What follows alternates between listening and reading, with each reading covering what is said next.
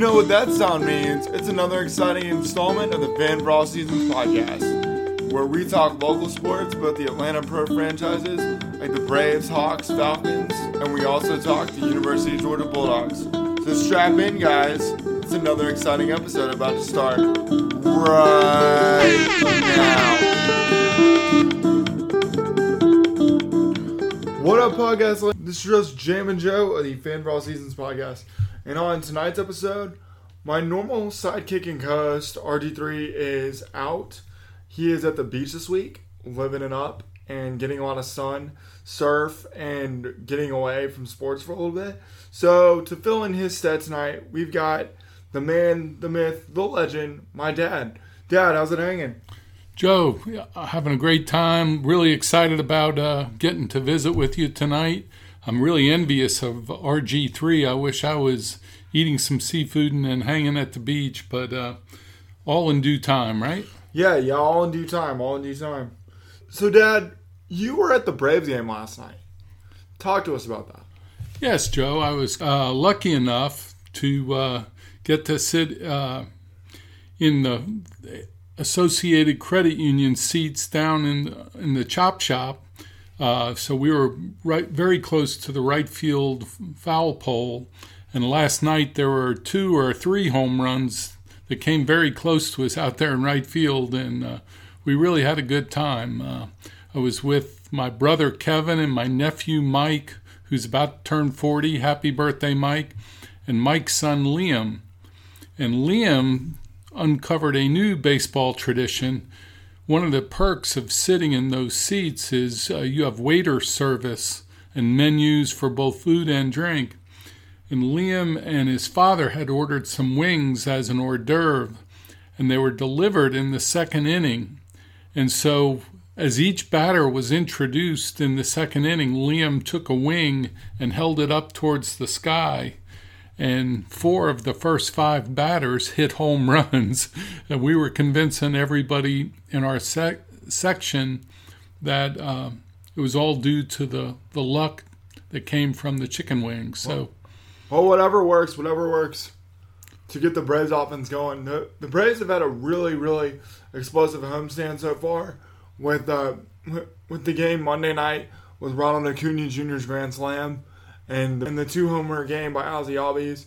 And Nick Markakis hit a home run as well and also got his 1,000th career RBI. No, that's really something to think about. Of all the many thousands of players who have played professional baseball, only 250 of them have reached that 1,000 RBI plateau, and so it's a great accomplishment for Nick Markakis, and I think he's slowly being recognized for the consistent professional player that he is, and that's just another example of what his career has been like. Would you say, since he's come to Atlanta, that he's still underappreciated by a lot of the fan base? I think so, mainly because while he does hit some home runs, you don't get the tremendous home run pop from his bat, but he gives you very solid at bats. He makes the pitchers work. He's an old pro. There isn't anything that he hasn't seen before, and he's a wonderful example to all the young players about how to approach the game and take care of their business. So I think, this is his 5th year here, and I think he's had a very positive impact on this franchise. No doubt about it.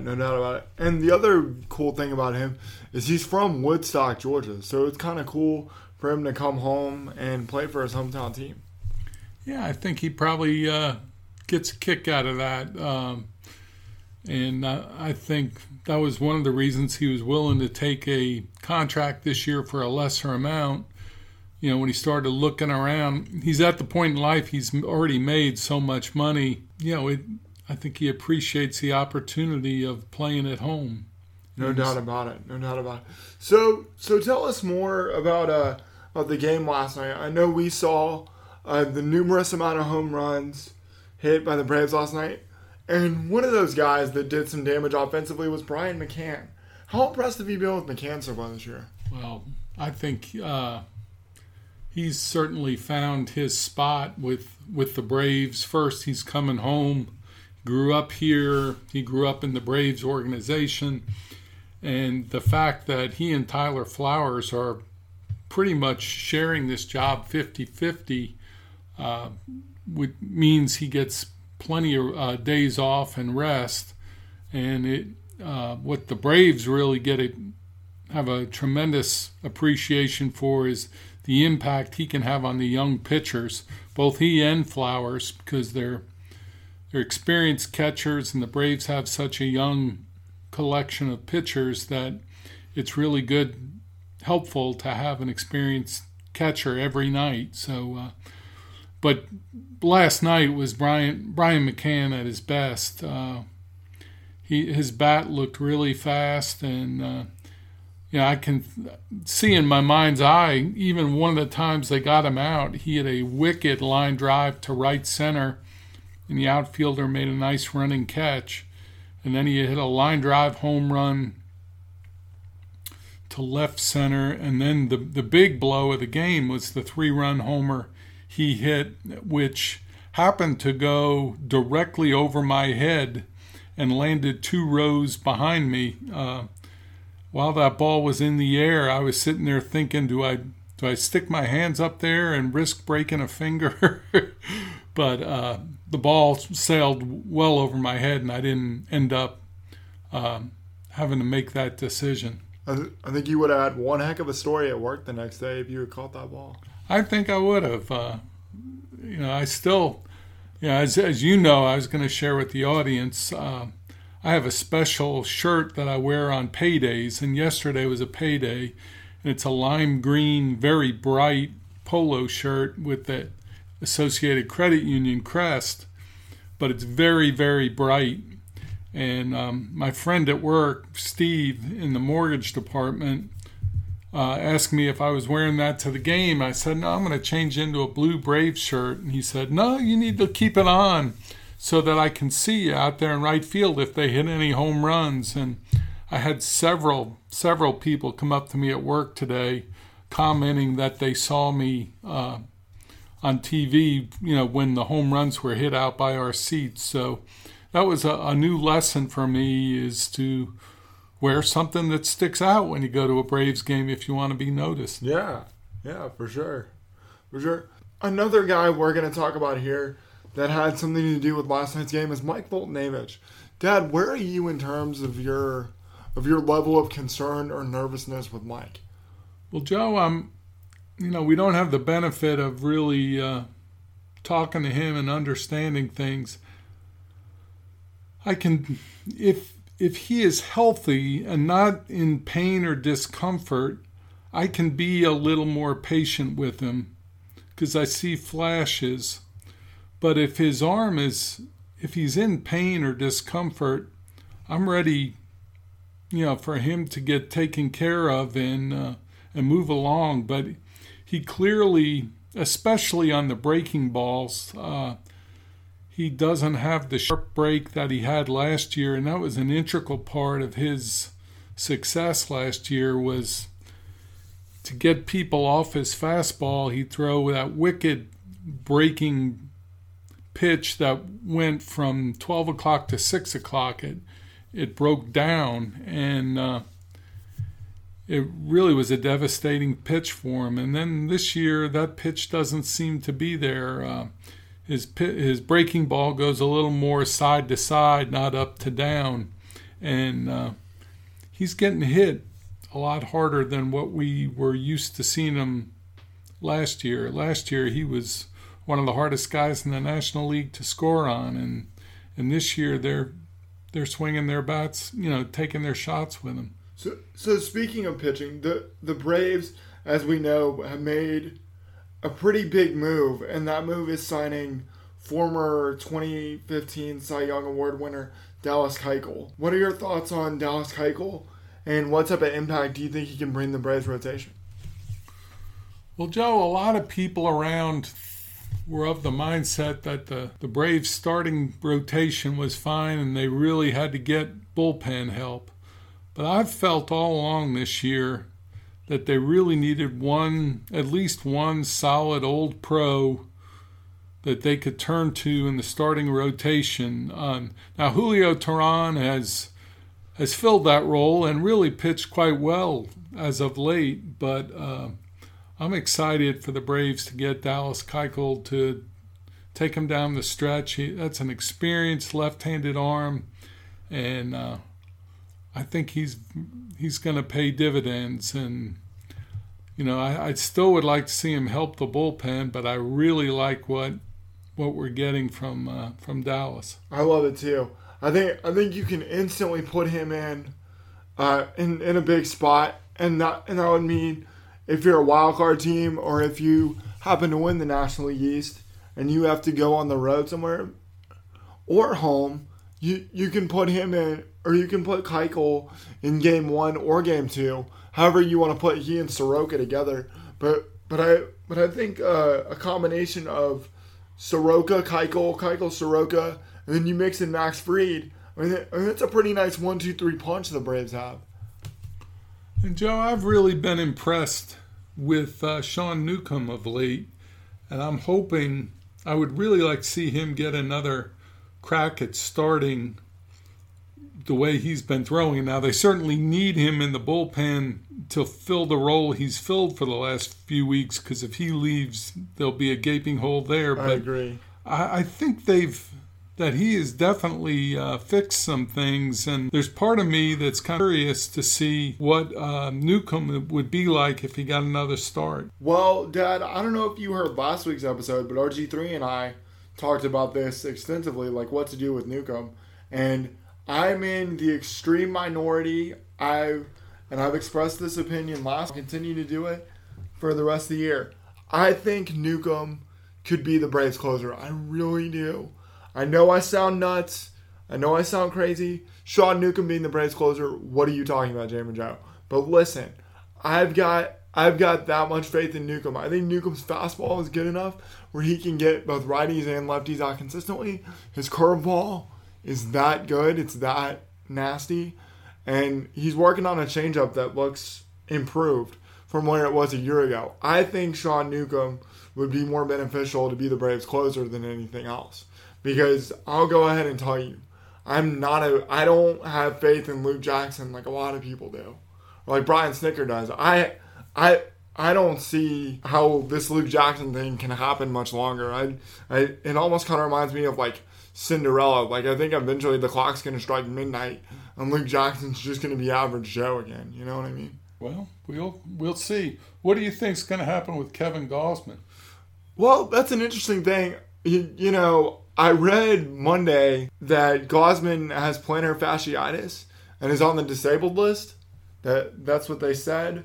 I don't know if that's true or not. That might be a rumor just to get him out of the rotation. But I think Gausman is a serviceable guy to the bullpen. I think he could do you some good as a long guy. I mean, I'll go ahead and say this too. I would much rather have Kevin Gausman coming out of the bullpen than Anthony Swarzak. I don't trust Swarzak, and I don't trust Luke Jackson. Those are the two people in the Braves bullpen I don't trust. Other than that, I feel like our bullpen's pretty good. That's just my opinion. Very good. Very good. So, Dad, we're going to keep the Braves talk going here. What are your thoughts on a guy in Ozzie Albies? You know, he kind of had like kind of an up and down May, but he's really heated up in the month of June. Well, Joe, he strikes me as one of those major league hitters that will go through periods of where he's red hot and he can carry a team, and then he can go a couple of weeks where you really don't hear much from him. But he's a fan favorite. He's always got that big smile on his face. He plays hard. He's blessed with tremendous athletic talent, both as a hitter and a fielder. Very strong arm. And speaking of that, did you see the play he made on Sunday in the hole? Yeah, that was amazing. That was unbelievable. I think if there are people out there that are questioning Ozzie Albies' defense, all you have to do is just watch that. I mean, that is ridiculous, that play that he made. That was the number one play on SportsCenter that last week. So that was pretty cool, too. Well deserved. No doubt, no doubt. So another guy we're going to talk about in terms of the Braves lineup is Dansby Swanson. You know, Dansby's really taken off in the number 2 spot, and I just want to hear what you have to say about Dansby. Well, he's maturing as a professional, and it's good to see him, take the next step. I really like what we're seeing. There's a lot of pop in that bat. His bat is quicker, but we're also seeing him hit to the opposite field a lot more than we saw earlier in his career, and that's a sign of maturity, and I think that's going to make him a more dangerous, more productive, a dangerous hitter to the other teams and productive for the Braves. I also like what I see from him in terms of plate discipline. He seems to have a good understanding of what the strike zone is, and then his glove has been terrific. So, I'm really excited about what we're getting from Dansby Swanson right now. No doubt about it. No doubt about it. And like we talked about, the glove has always been there. But Dansby is finally healthy. He's starting to figure it out offensively. And he just looks comfortable in that 2 spot. Yes, he does. That part of the lineup's been good for the Braves, been very productive. So let's watch it roll. I think you could argue, Dad, that if the Braves can figure out the bullpen and how Keuchel performs, that the Braves offense, couldn't you argue, is one of the top offenses in the National? Yeah, and rolling lately, it's certainly a very deep lineup. There isn't anybody that you can just groove a fastball down the middle, get it over, because all these guys can hit it hard and can hurt you. So this is a fun, interesting Braves offense, and it really bodes well for the future. No doubt about it. No doubt about it. Another guy we're going to talk about in terms of the Braves lineup is Ronald Acuna. And just kind of the hot start he's gotten off to since May 10th, since going back into the leadoff spot. Do you see Ronald Acuna being the Braves leadoff hitter for the rest of his career? Well, Joe, it certainly appears he's more comfortable there. And he's certainly been very productive there. So the way baseball has changed lately with all the analytics, I don't have a problem with him being there. The leadoff hitter is the one person who should have the most at bats, and don't you want strong, productive hitters to get the most at bats over the course of a year? I don't have a problem with it. I really don't. I don't either. And we talk about how deep the Braves lineup is. A guy who was off to a really hot start, but has kind of come back down to earth a little bit, has been Austin Riley. I'm still impressed with what he's doing. I think he's doing a great job in left field, and you could argue that he has a chance to maybe win Rookie of the Year if he heats back up here.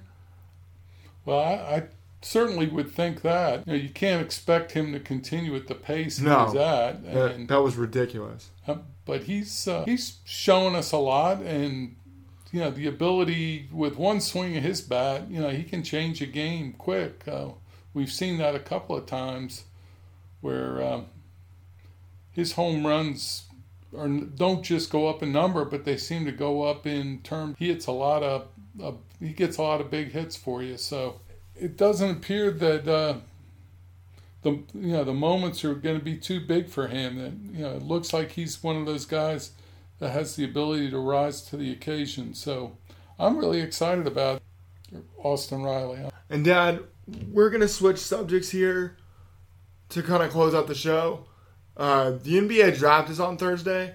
My one question for you, what do you think is the Hawks' biggest need going into the draft? Well, Joe, I don't know that they draft based on need anymore, because they've sort of done away with the traditional positions. I think everybody just drafts the best player that's available when it's their pick. The prototype of an NBA is probably Klay Thompson, but you're looking for somebody that can shoot from the perimeter, defend, and has a willingness to share the ball. So, and the Hawks have several of those type of players already, and I think that's what they're probably going to be looking for going forward.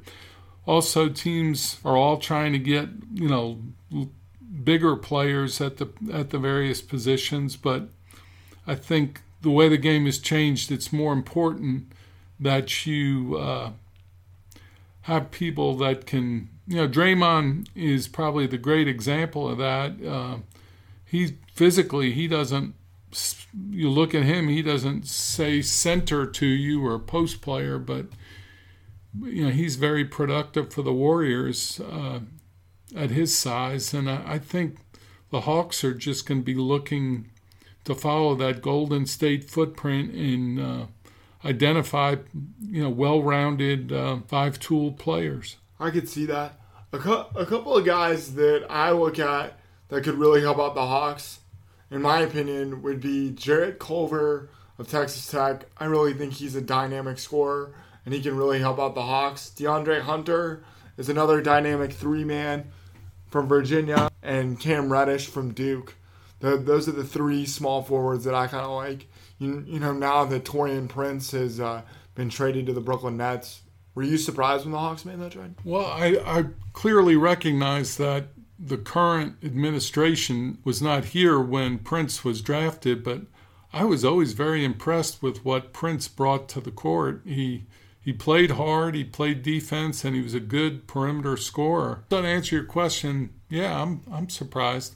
He's a young player, still playing on a relatively inexpensive contract. It's hard to believe that they parted ways with him, but it is. It really is. And kind of my last question in terms of the NBA draft, Nicholas Claxton, the former UGA basketball great, is decided to keep his name in the NBA draft. Are you surprised that he's staying with this decision and not coming back to school? From where I sit, yes, I'm very surprised because my basic understanding of the way that the draft works, there's a major difference between being drafted 30th, which means you're a first rounder, and 31st, which means you're a second rounder. And I think Claxton is going to be in that, somewhere between 28 and 36. And if you're beyond 30, you don't get that guaranteed 3-year contract. And it would seem to me that Claxton would have come back for one more year and to try and assure that he ended up in the top 30. But I wish him nothing but the best. I enjoyed watching him play, but and I hope that there's a team out there maybe that'll take him in the first round. Maybe the Hawks. Maybe the Hawks. They have 3 picks.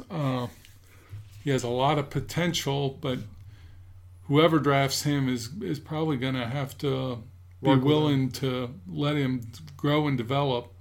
I don't know that he's ready to move right in right now. Well, you talked about bigger players, and that's what that's the first name that came to mind was Nicholas Claxton. I think the world of him potential wise. I just hope he finds his right fit in the NBA and has a successful career. Well, John, before we go, I wanted to ask you 2 questions. What's up? Okay, in Omaha, Nebraska this week, we have the College World Series starting. Do you have any favorite going into this? I know Auburn's really on fire right now. I heard they scored 13 runs in the first inning against North Carolina to make it to the World Series. So I guess Auburn would be interesting. Would be an interesting story. Help the SEC. I can't believe I said that being a Georgia fan. But yeah, I guess Auburn would be interesting. What do you Florida State? What do you think of Florida State? They came to Athens and beat Georgia twice, and they went to LSU and beat the Tigers twice. And it's from a team that was seeded 3rd, so that clearly the expectations weren't that great, and they look like world beaters now. Well, like we talked about the other day when we were just hanging out, we were talking about Florida State, and you and I both said they might be that charm team. Mike Martin is in his last year at Florida State, and he's and it might be one of those win one for Coach Martin, because that's the one thing that's eluded him in his career is he's never brought Florida State a national championship in baseball. Somebody told me that in the 40 years he's been coaching, his team has won at least 40 games every year. Holy cow. That's a lot of baseball games. That's something else. That's very consistent. So, what's your last question? My last question, Joe. This weekend out in the Bay Area, we're going to have a little golf tournament. United States Open. United States Open. You're getting a foursome together? No, I'm just asking you. Give me 2 or 3 names that you're going to be interested in following this weekend. Well, the 2 names that I'm going to follow, I really like Brooks Koepka. I think he's a really, really talented golfer and a guy that has taken the golf world by storm. And another guy that I really, really like is Kevin Kisner from the University of Georgia. He's a really good golfer, really successful. So probably those 2. How about you? Well, I was really Rory McIlroy and Jordan Spieth. We haven't heard that much from them lately. Are you surprised about that? And then last Sunday, Rory went off and won the Canadian Open with just an incredible round of golf, shot a 61. You know, maybe it's time for Rory to get back. Jordan, his short game to me is not where it needs to be for him to win this tournament, but I give Rory a good chance. And then Tiger has a pretty good track record on this course, so he certainly knows his way around it. But there are a lot of people in this field that can make a run at it, so it should be a lot of fun. Well, my last question for you, are you taking Tiger or the field? Oh, the field. Yeah, I'll take the field too. Now, the days of Tiger at the field were 15, 20 years ago. There's way too many really good golfers today to think that one golfer has that much influence over the course of the tournament. No doubt. Well, Dad, I think we covered everything around the world of sports here. Thanks for subbing in this week on the Fan for All Seasons podcast. And so that's that. So for my dad, I'm Jamin Joe. This has been another exciting installment of the Fan for All Seasons podcast. And we'll talk to you guys next week. See ya.